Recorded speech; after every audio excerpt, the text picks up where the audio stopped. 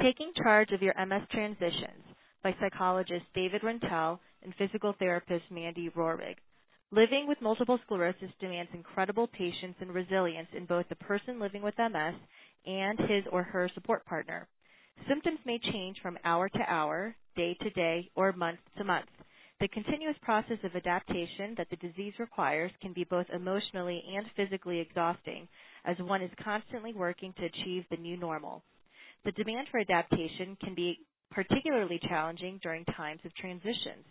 These transitions may include disease progression, transitioning to an assistive device, leaving the workforce, or transitioning to disability, or dealing with worsening fatigue.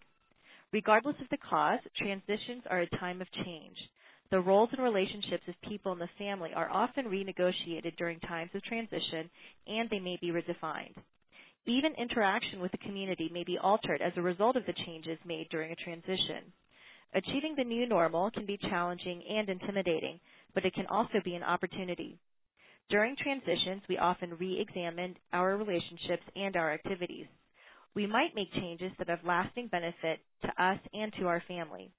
The key to utilizing these opportunities is staying in touch with our sense of purpose, our values, and our goals. Many people find that there is opportunity for positive change during a transition.